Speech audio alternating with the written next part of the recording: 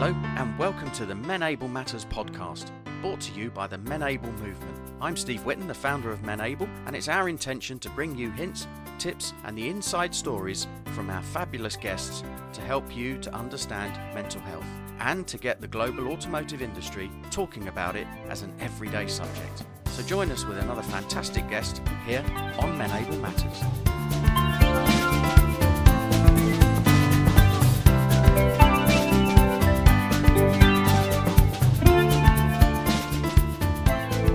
So welcome to another episode of Menable Matters with me, Steve Whitten.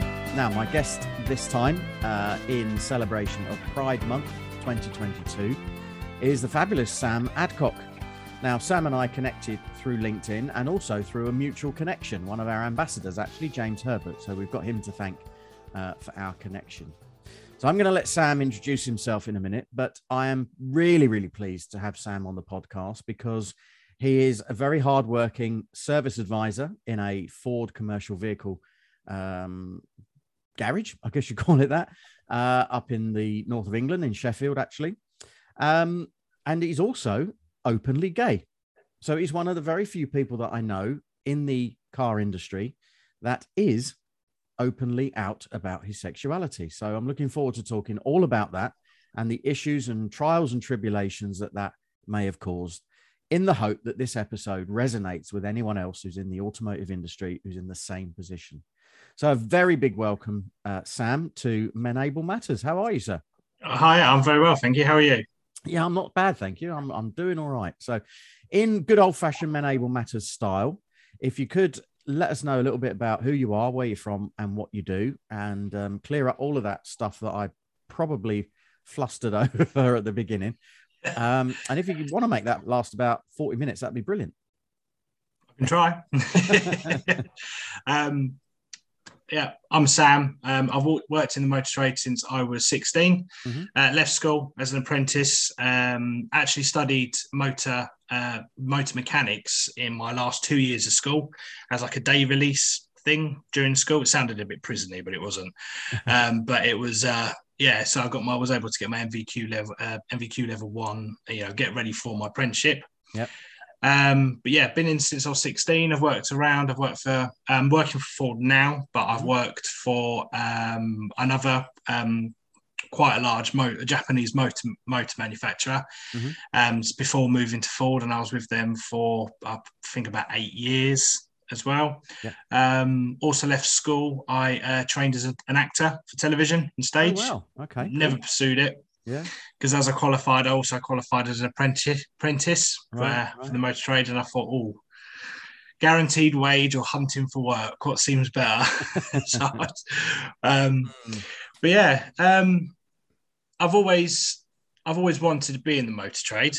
It's been something it's been part of my life since as far as I can remember. My grandparents were all mechanics. Especially my granddad, who lives up in the north. He was always, every time I used to come up and visit him, there was either half of his car out on the engine, on the kitchen table, when my nan's sitting there in absolute disgust, or we would never have an eventless journey up to the Yorkshire, because my parents would always have these unreliable, I can't say Fords, but Fords. Yeah, good old days when cars weren't reliable like they are now. Yeah. So we would always end up either being towed up the M1 by my granddad's car or on the back of a recovery truck. So I was kind of in on that with my trying to think my enthusiasm for cars and trying to work out the engines. I've always liked cars. I always have been. Now, I'm intrigued by that, because one of the things we're facing in the industry right now is a bit of a skill shortage and a bit of an issue of attracting young people into the trade. So, I mean, obviously I get what you're saying there. And was it just that attracted you into the industry, or? Yeah, I don't know why. From a young age, I've just been interested in cars, car racing, Formula One, any form of motorsport. And where my granddad would, whenever I'd come up, he would say, "Come on," and he'll show me, like, this is where you put the oil, this is where you put the screen wash, and he would always talk about his cars and stuff. And I was always interested and according to my parents, quite enthusiastic as a child. I mean, think at the age of 4 that we found a picture in an album of me helping my granddad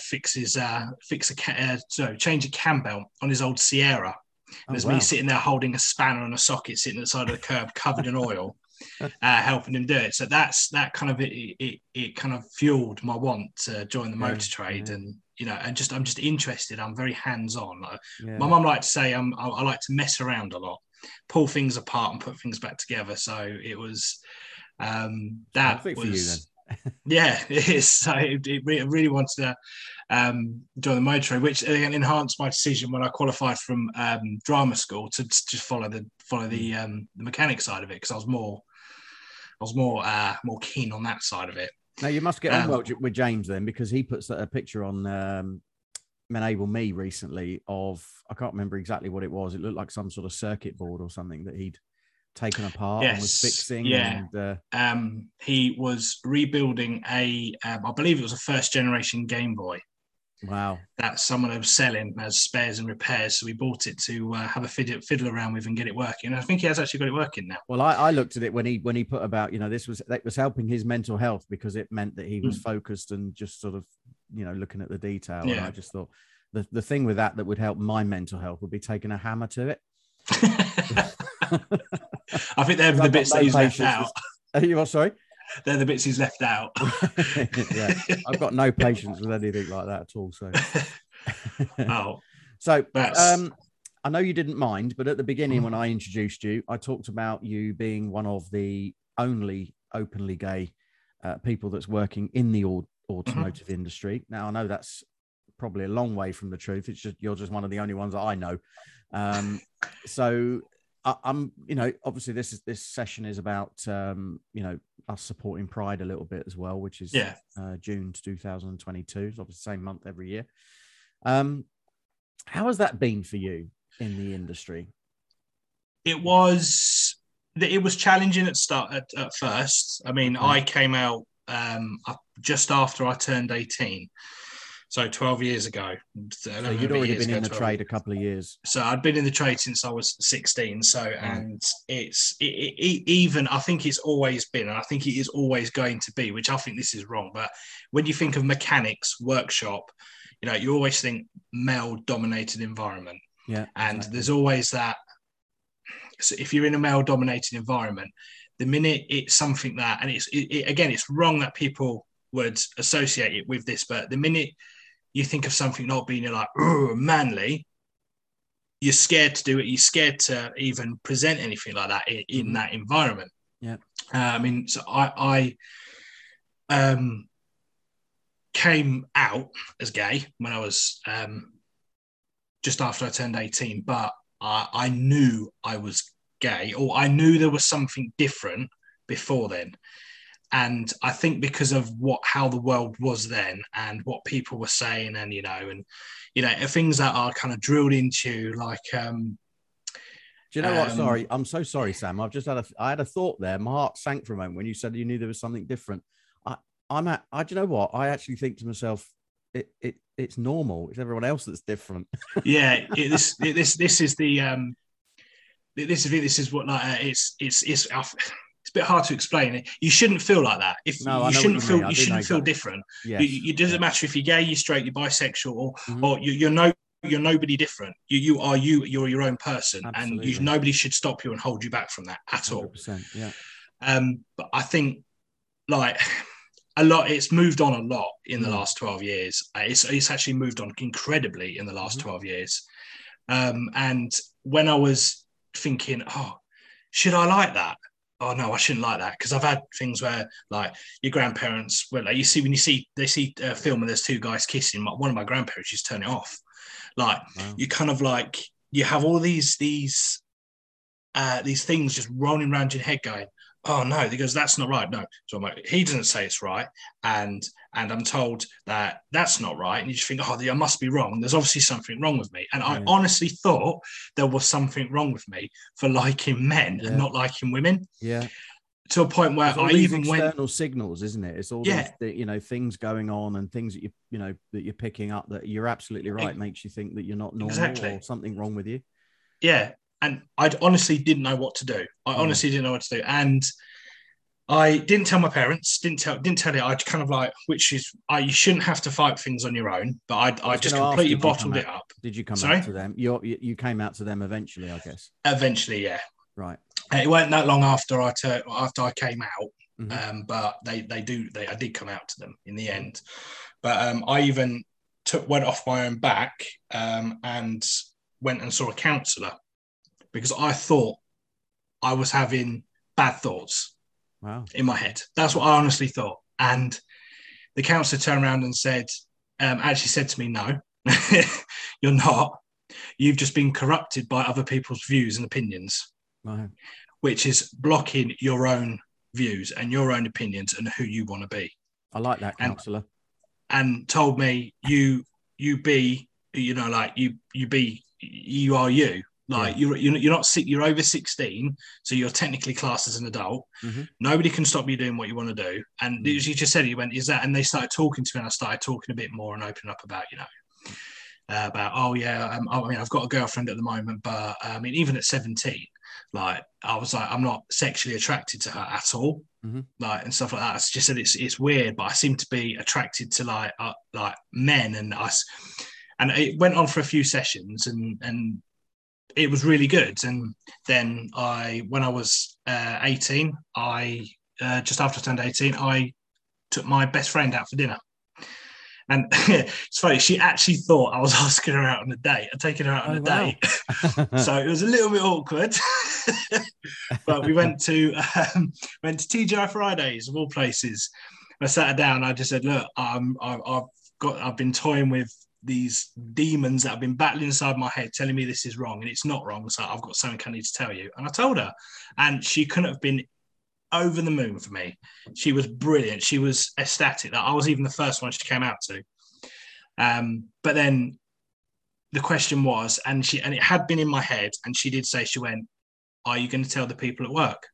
Because at that point I'd been at this garage for 2 years. Right. Yes. And there was a few people there that were like, who the comments were made. And it wasn't just comments to people who were gay. They were just generally their views on different, differences within the world in everything, was somewhat a comment to some people there.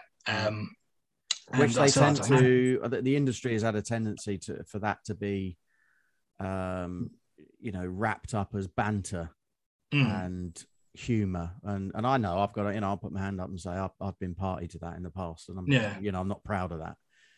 But I know exactly what you mean. So what happened with, how did you do that? Did you talk to them individually? I mean, you didn't all get them all together, or how did it happen? They were the last to know. Mm-hmm. And I merely the only reason I told them one person one by one, but then obviously word of mouth got round. But I told them because I didn't want them finding out over social media. Yeah.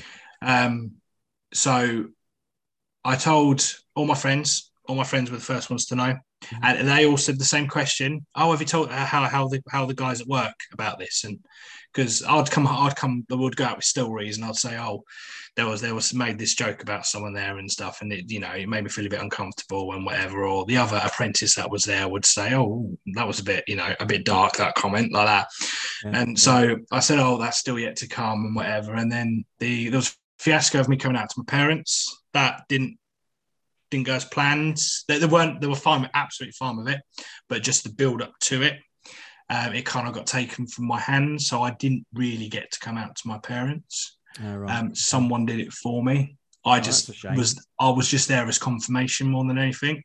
Right. And then I decided, to tell someone at work, and I just thought, right, I've got to do this. So I was really close with the apprentice at work because we used to go to college and then we went to university together for this part of apprenticeship. So I was always with this apprentice.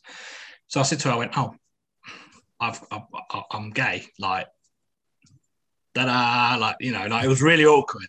And again, she was over the moon. She hugged me, she cried, she couldn't believe it. And then she sat down with me, and then she thought of a plan of action, just said, right, she goes, the guys at work need to know. They need to know. I said, unless you want to hide it. And I went, no. I said, I'm fed up of hiding this now. I said, I'm going to eventually find somebody. that, you know, I'm going to start seeing, I'm going to start dating and whatever. I said, so I can't hide them. I said, and more to the point is, if I start hiding who I am, it's going to be that person who I decide, if I start seeing somebody, might be offended by it. So I said, I'm going to be open who I am. I'm going to, you know, I'm not going to be ashamed of who I am. So we started telling people at work. I told my mentor first, who there, absolutely fine with it. He just said, just try and, he goes, you're very brave thing you've done. He goes, but try not to take a lot of things to heart because a few comments might be made. But he had my back. Yeah, and then, you know, everybody eventually found out I worked within maybe a couple of weeks. Nothing was really said. It was, oh, good for you. And a few people didn't really know what to say, which is fine. You don't need to say anything. You know, it's like I don't really. This is my own personal opinion, but I've never really got on with the whole big coming out party kind of thing. Yeah. Because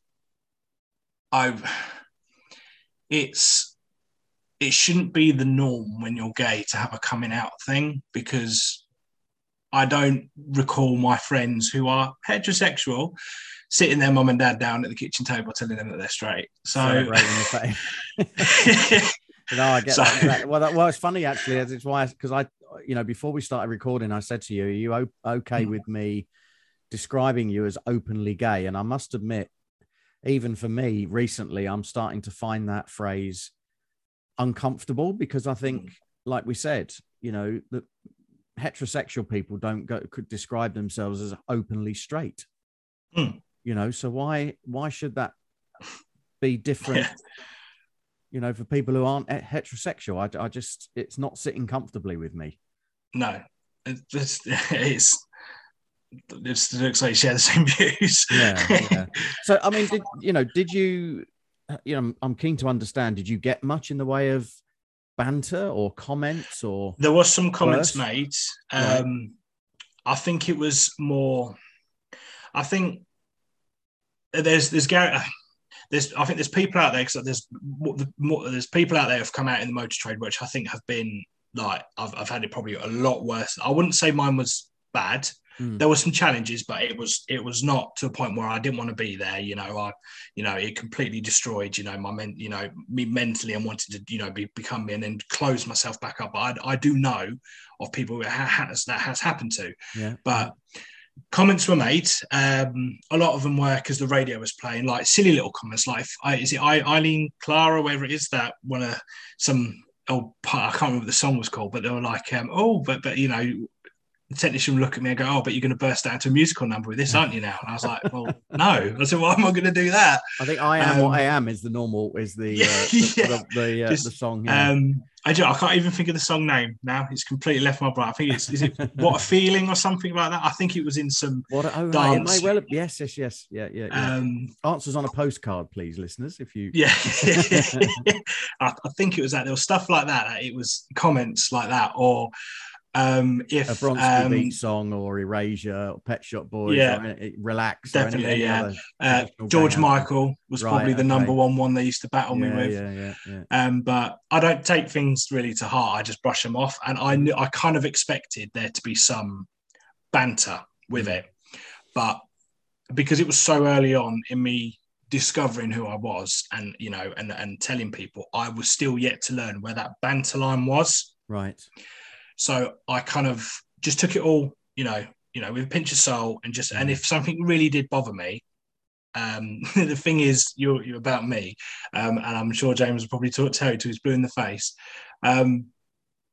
I will confront someone if they say something that is like derogatory, or it is, you know, offensive to me, or anything like that. I will challenge them, and I'll just say, well, why is that acceptable? Why is that a funny thing to say? Yeah. Obviously not in an awkward way, but I will challenge it to a point where there's a certain name that follows a certain person that comments, and people. I think the name's Karen. That my nickname. James named me Karen at work.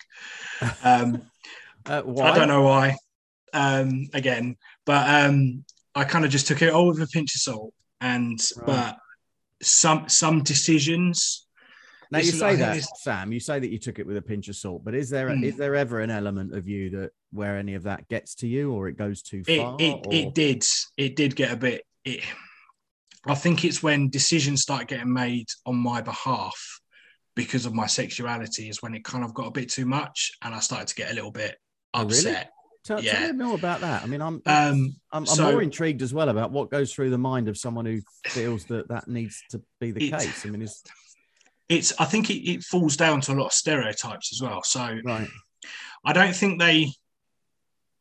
I'd like to think I don't think they did it maliciously. I just think because they're not. I don't think they knew a lot about about me and stuff. And I think they just assumed and there were the stereotypes and they just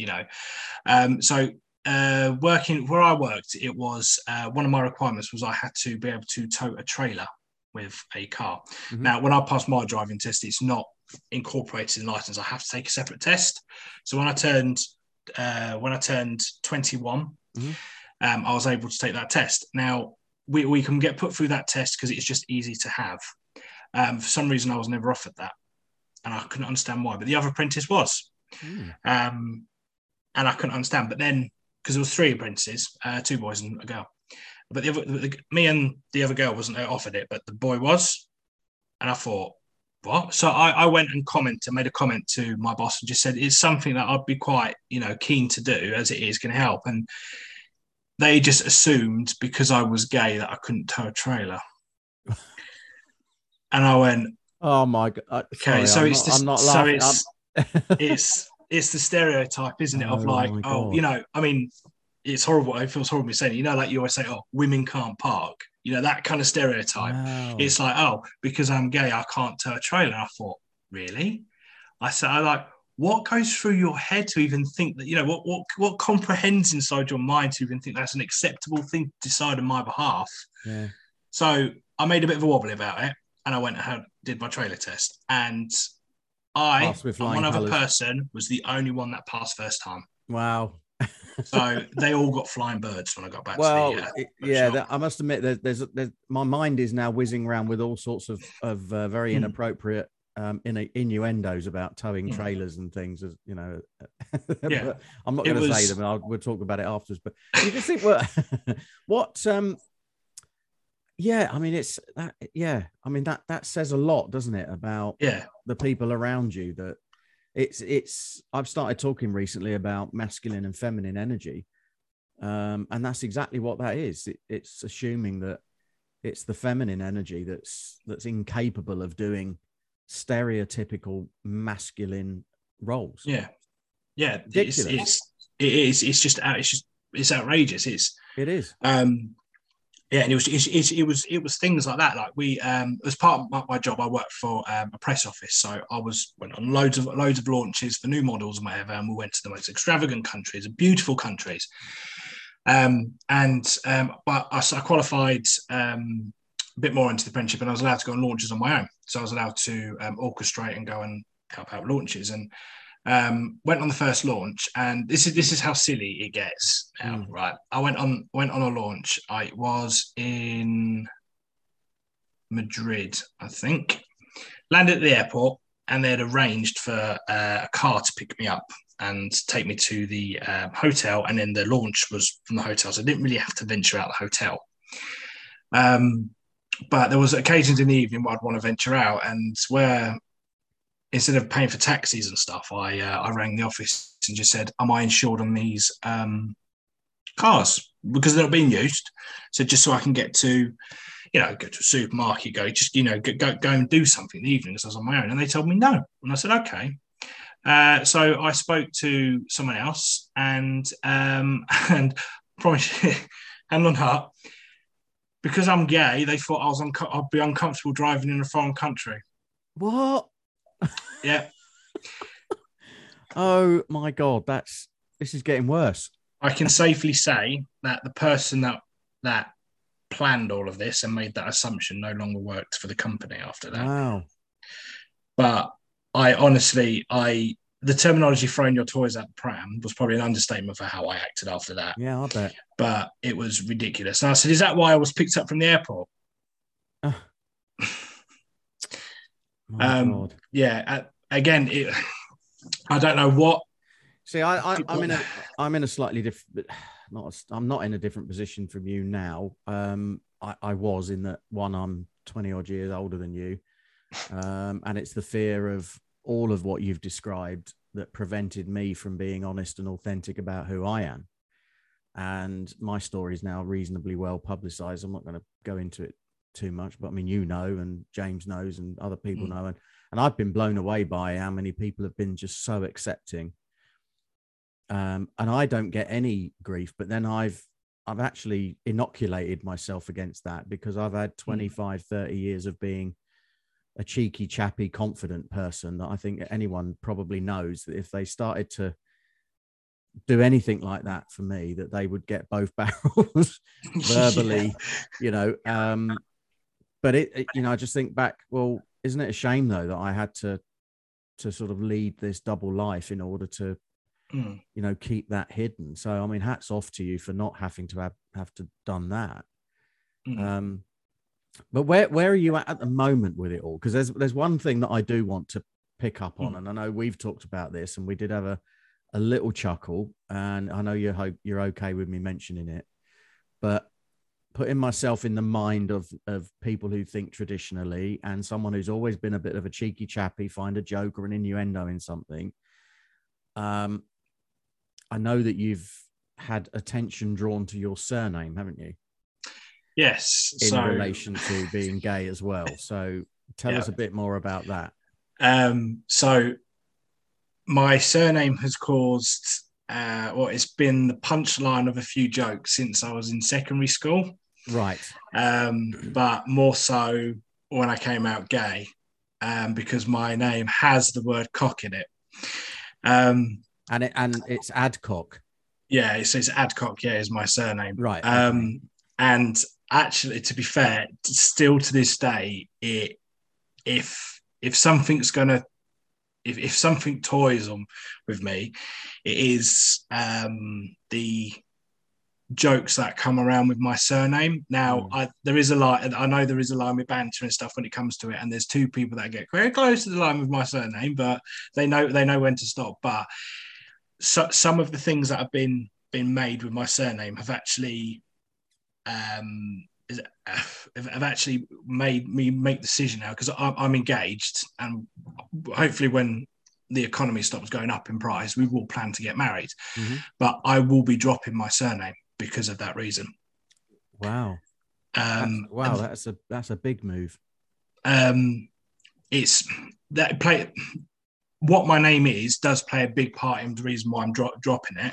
And it's I shouldn't have to say this, and but if I was marrying a woman, then my surname wouldn't be a problem. No. But the fact that I'm in the process of now marrying a man, it plays a big, it does play a big part in some jokes and stuff. Because now, just to balance this out, I think there is possibly an element of a woman with that surname might get some comments. Yeah. You know. Yeah. Particularly if she's, quite sociable when it comes to her dating and things like that. You know what I mean? Yeah. That can imagine, but you're absolutely right. It's like it's magnified. And I've got to be honest, Sam, and say that when James and I first sort of started talking and getting close, because he works a lot with us with Men Able, and he wanted to get you involved. He mentioned we talked about it, and that was the first thing I said. It was actually, wow, I can imagine that you do get some stick. Yeah, it's that environment with your surname. Yeah, it's not too much where I work now. In where I work now, the guys are absolutely fantastic, and there is quite a lot of younger than me who work in the workshop. And because where it's come, where we've been, gay, lesbian, bisexual, it's come so far in the last 10 years. Yeah, it's something that they've grown up with, so they're more. I wouldn't want to say they're more grown up. Yeah, that's the thing. Like a lot of the older generation in the workshop, no one has ever made a comment that has been offensive where I work at all. They're absolutely lovely bunch, and they're so respectful. But in the past, I think more people tolerate it than are happy with it. And some people like to, make it clear that they tolerate it, but then they're not. But one of the other reasons the decision to drop my surname has made is because my husband to be, the fact that I've grown up through school, through a few jobs and stuff with the name joking around, he's never been in the situation because he's not got my surname. So he's not experienced that joking around, that what you want, if you want to call it banter or whatever. Mm-hmm. And I wouldn't want him to go through it. Because the minute he gets my surname, it's going to open him up to all the joke, or all the Adcock jokes. Yeah. And it's probably not a good thing to have in your head for that, because it's probably the only one thing that bothers me, because I can walk up to someone and say, no, I'm openly gay, and they go, oh, that's fine like that. And then I'll say, oh, what's your surname? Oh, it's Adcock. And they go, really? You're like, yes, it is. Yeah, get over it.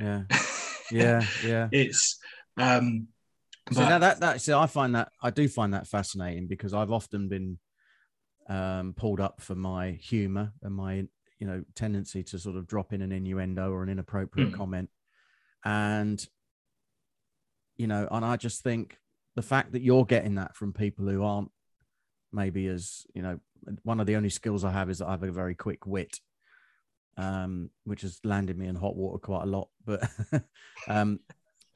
the vast majority of people wouldn't say that they do. So the fact that people are picking up on that straight away absolutely says to me that sort of smutty innuendo inappropriateness is not far from the surface if people are really honest.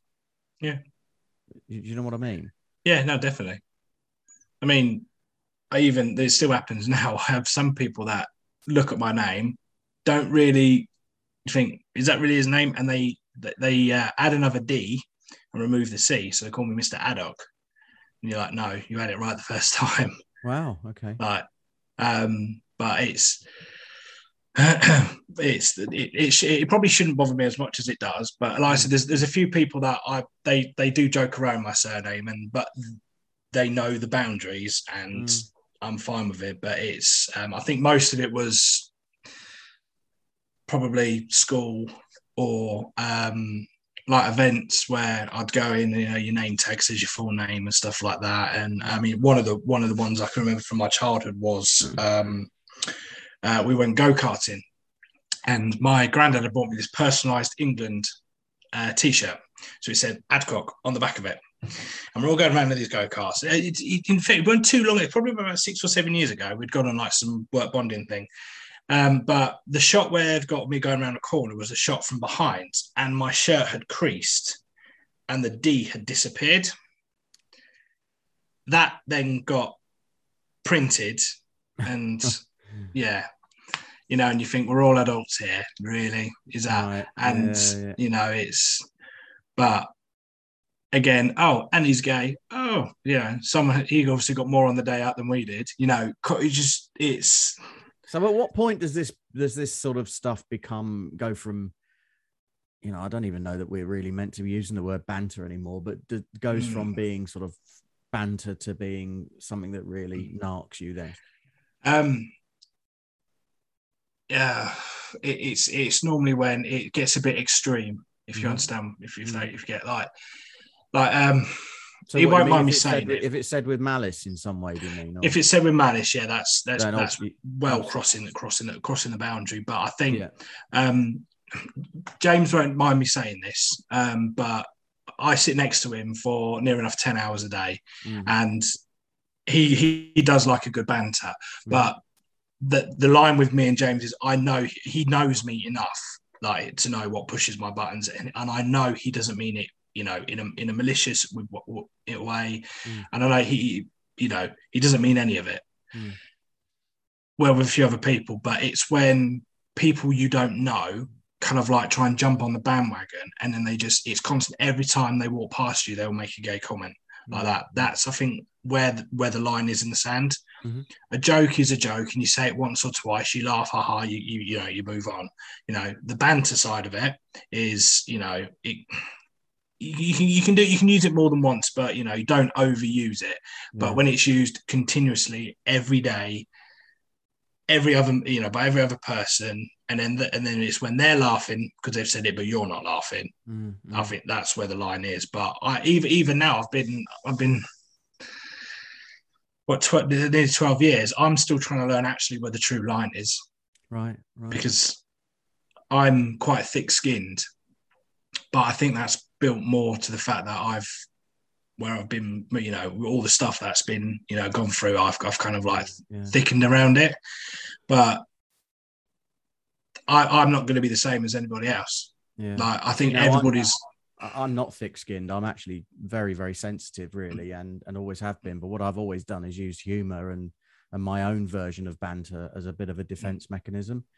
And now that I'm sort of publicly out, if you want to call it that, I'm now finding that when I'm in certain environments, I'll sort of act very, very camp. Yeah. And I do it as a bit of a joke, but it's a bit of a defense mechanism, because what I'm finding, and actually I'm getting reinforcement from doing it, because what's actually happening is most people just actually relax and just chill when they just know that you don't take yourself seriously. Yeah. You know what I mean? Yeah. So yeah, I think it's okay with you, by the way. I didn't. Yeah, no, it's fine. I think it was just about to say. I think if what happens with banter as well is if they see you're right, if they see it's affecting you, or you're effectively riding to the bait, they're getting a rise out of you. Oh, indeed. I think they will. But I honestly, still to this day, I still really honestly don't know where the line is from banter, and I know where my line is. But I don't know what the actual, the line would be, to a point where someone at work, where I work now, actually called someone else out for their behavior around me because it was making other people feel uncomfortable. And I was completely oblivious to it. Wow. Okay. And I thought, wow, should I have said something? Like, I feel really, it was only until. That sounds like progress though, Sam, to be honest. Yeah. I mean, it was great. So, but to me, it didn't bother me because like I thought it was banter. It was only till I got in one morning. I was just trying to do something to put some keys away, and one of the members of staff came up to me and was like, "Sam, I'm really sorry. I didn't know I upset you." And he gave in, like, I got a hug, and he generally looked like he was going to cry. And I'm thinking, what is going on? I don't know what I said. What have you done? What's been said? And it was because like comments where we used to queue for. They've got a thing at work where a sandwich van comes around, and on Thursdays they do hot dogs. It's called Foot Long Thursday. You could probably put I know where you're going with it. The bits together of that. So things like that, or bending over desks and stuff like that, comments were made. And I wasn't aware that it got so extreme, it was making some other members of staff feel comfortable. And they actually generally thought I was just choosing not to mention it because I was relatively new at this point as well. So I hadn't really come out of my shell. So they thought maybe I was a bit too like scared to confront someone. So they did it. And then the next one I know, I had this person pretty much in tears apologizing to me for making me feel really uncomfortable. And he was saying, I'm not homophobic. It doesn't bother me that you're gay and stuff like that. And I'm thinking, what's going off? Like fill me in a little bit. I don't know what you're doing. But no, I mean, this is another fascinating area because, I know that I've used that sort of humor a lot in the past. But what I'm finding now is that if I would make a comment like that about myself, but I would do it in a sort of, kind of joking camp kind of way. And what I find is that I'm actually getting, it seems to relax people a little, but it relaxes the right people. I'm sure there's probably people around who'll find it a bit, over the top or a bit loud or whatever. But absolutely. And I'm bad for. I join in with it as well. If nothing's been said, and I think, oh, hang on, there could be a gay double entendre here. I'm going for it. So I'm just, but because I'm comfortable with that level of banter and work, and I wouldn't work together, Sam. We'd have a field day, wouldn't we? We'd have a laugh a minute. But HR might have a field day. Well, possibly, yeah. More than that wouldn't be the first time. I'll be honest. But this is banter. This is like a level of confidence, and like a level of me being actually who I am that I've not actually been able to do before. Yeah, exactly right. That's my point as well. Exactly right. The dealer I worked in before, they were perfect, but there was some joking around. But there wasn't really that sense of like, it's like a sense of security for you, for me, sorry. And like, it's since working in this place I am now, and I'm sure it's down because the guys are fantastic there anyway, but I don't know if it's down for like progression over the last 12 years. You know, there's more and more and more is out there. People are learning a lot more and stuff. But I've been able in the last probably 2 or 3 years, I've been able to be me. Yeah, exactly. In not just work, but in other places. Yeah. And it's been actually down to my partner, Dan. Like, I'm quite happily open at work and with my friends and stuff, but like there was situations in like social situations where I would still refer to Dan as my partner. And he knows I'd use the word partner because I still get a little bit awkward saying, oh, he's my boyfriend, because I'm still worried about what people will think. Because I think when we were chatting on the phone a couple of weeks ago, it takes one bad comment to really shut your confidence down. Yes. Yeah. And that's what it is. I'm just worried about that backlash that you're going to get. Mm. And Dan actually turns around and goes, this is my boyfriend. And then weirdly enough, and it still feels weird to say this, he's now my fiance. It's like I've not been able to do that properly. Like 6 months ago, I wouldn't be able to do that. Yeah, but like I'm in a place at the moment now where it's like I am myself now. Well, good on you, Sam. Good on the pair of you, and we're proud of you. So keep doing what you're doing. But in your travels across the industry, have you come across many other guys who are gay that have come out and talked about it, or actually the other side of that are that have perhaps said something to you but are keeping it quiet? There's been 2 occasions. Mm-hmm. The first occasion was when I was at college doing my apprenticeship back when a few years ago, who he was openly gay on the course, but he wasn't ashamed. Fair play to him. He was not ashamed of who he was, and I take my hat off to him, because I wish I had that much guts back then to do that, because I didn't. But like, he was fantastic when it came to it. He walked into that workshop with painted nails, the lot. He was brilliant. Just not a care in the world. I wish I had his confidence back then. I really do, and I hope he's not been up against anything like that, because he just didn't care. If someone made a comment to him, I think one of his comments were, and I do use this to James a lot. Someone made a comment about, do you not think? So it said, do you not think it's weird that you paint your nails? And his response was, darling, I'm fabulous, and he walked off. And it just blew my mind. It was brilliant. Yeah. And then a couple of years ago, talking to not the place I work now, but talking to one of the apprentices, I was up in the lunchroom and he came and sat down with me, and he was quite curious to know how I knew when I was gay. And I said, oh, that's fine. Like, open question. If someone asks me a question, I will answer it. I've got no problem with that. So I was saying, oh, you just get this feeling. It's like, it's, you just know. And he's like, oh, okay. And he goes, and then he started saying, he goes, is it, and started asking a few more questions. And then it's when it twigged in my head.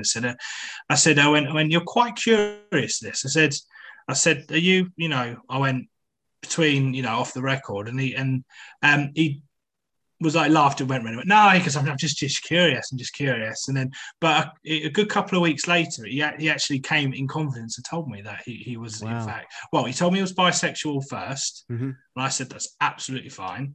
And then just to try and lighten the mood, because he did generally was bright red. He generally looked embarrassed. I obviously made a comment. I said, oh, greedy are we then? Like that. To try and break the ice a bit. Just to my version of that, Sam, is that I just say, why restrict yourself to 50% of the population? That's exactly. You're keeping your options open. Absolutely, yeah. And then again, it was probably about a week later he came out and said, no, actually, I'm actually gay, like that. And I'm like, okay. Wow. But I left the company probably a couple of months after that, so I don't actually know if he came out to everyone in the company. I was going to say, but because you said he was open in the college, but whether that was the case back at work in a in a traditional male environment sort of thing. Yeah. But other than that, I've not in the workshop side. I've not met anybody yet who is, who's openly gay in the workshop. I've met a few people who work in sales department and stuff like that, but nothing workshop, related at the moment. Not at all. So, just move on slightly. I know that just for the last couple of minutes, that I also want to just mention that you've had a few health problems. You've been off recently, and you've had some stuff done that hopefully means that you're on the mend now for a good few years. I hope so.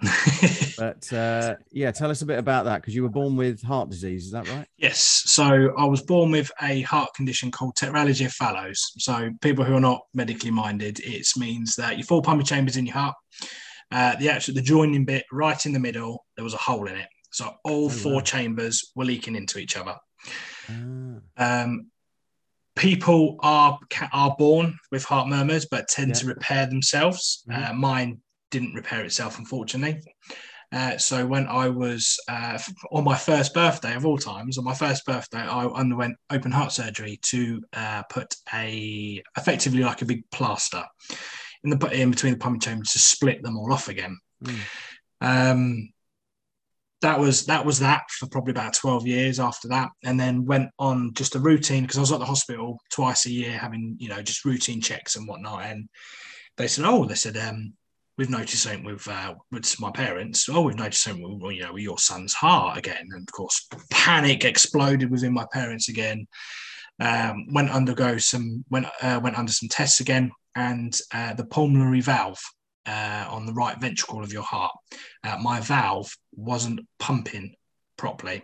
So it was pumping blood into the vein, but then sucking it back into the chamber, and it caused my chamber to swell 3 times the size it should have been.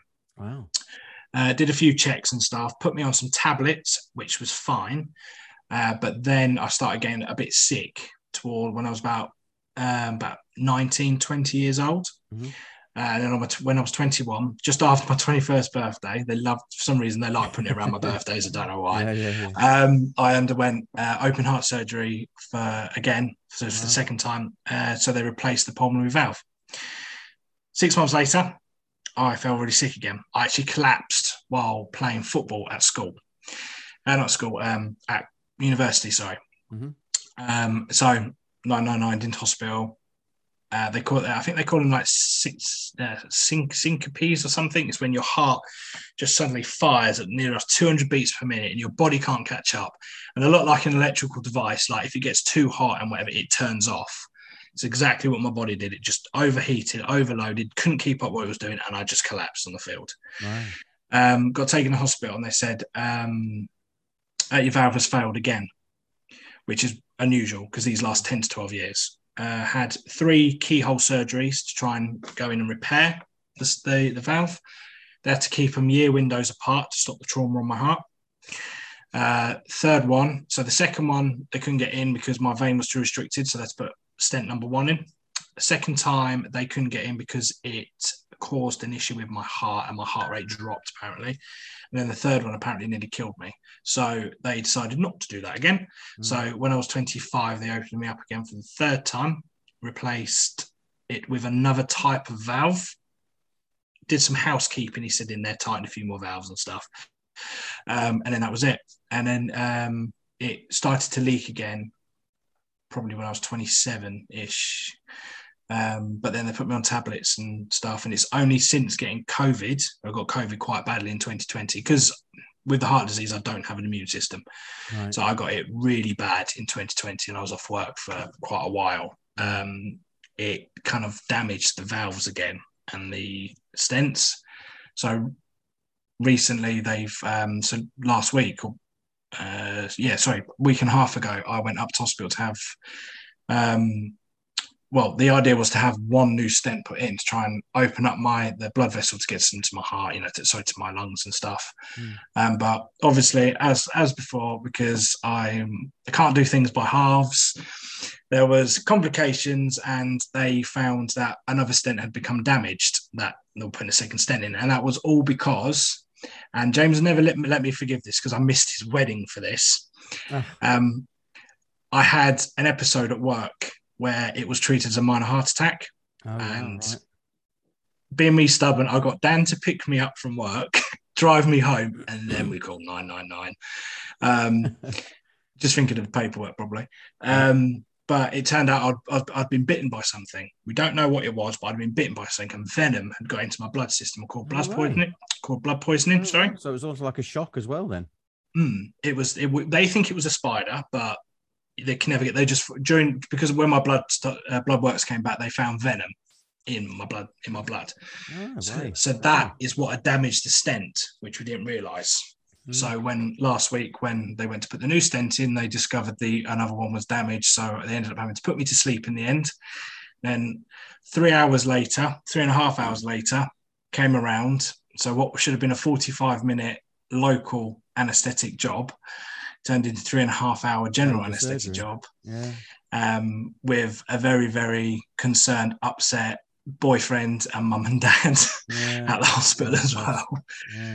But, well, look, Sam, thanks ever so much for sharing that. But I think, the context for all of that isn't that just one of life's reminders about just being who you are and be happy and get on with stuff and live for today and, go with the flow and life will somehow get in the way, some shape or form.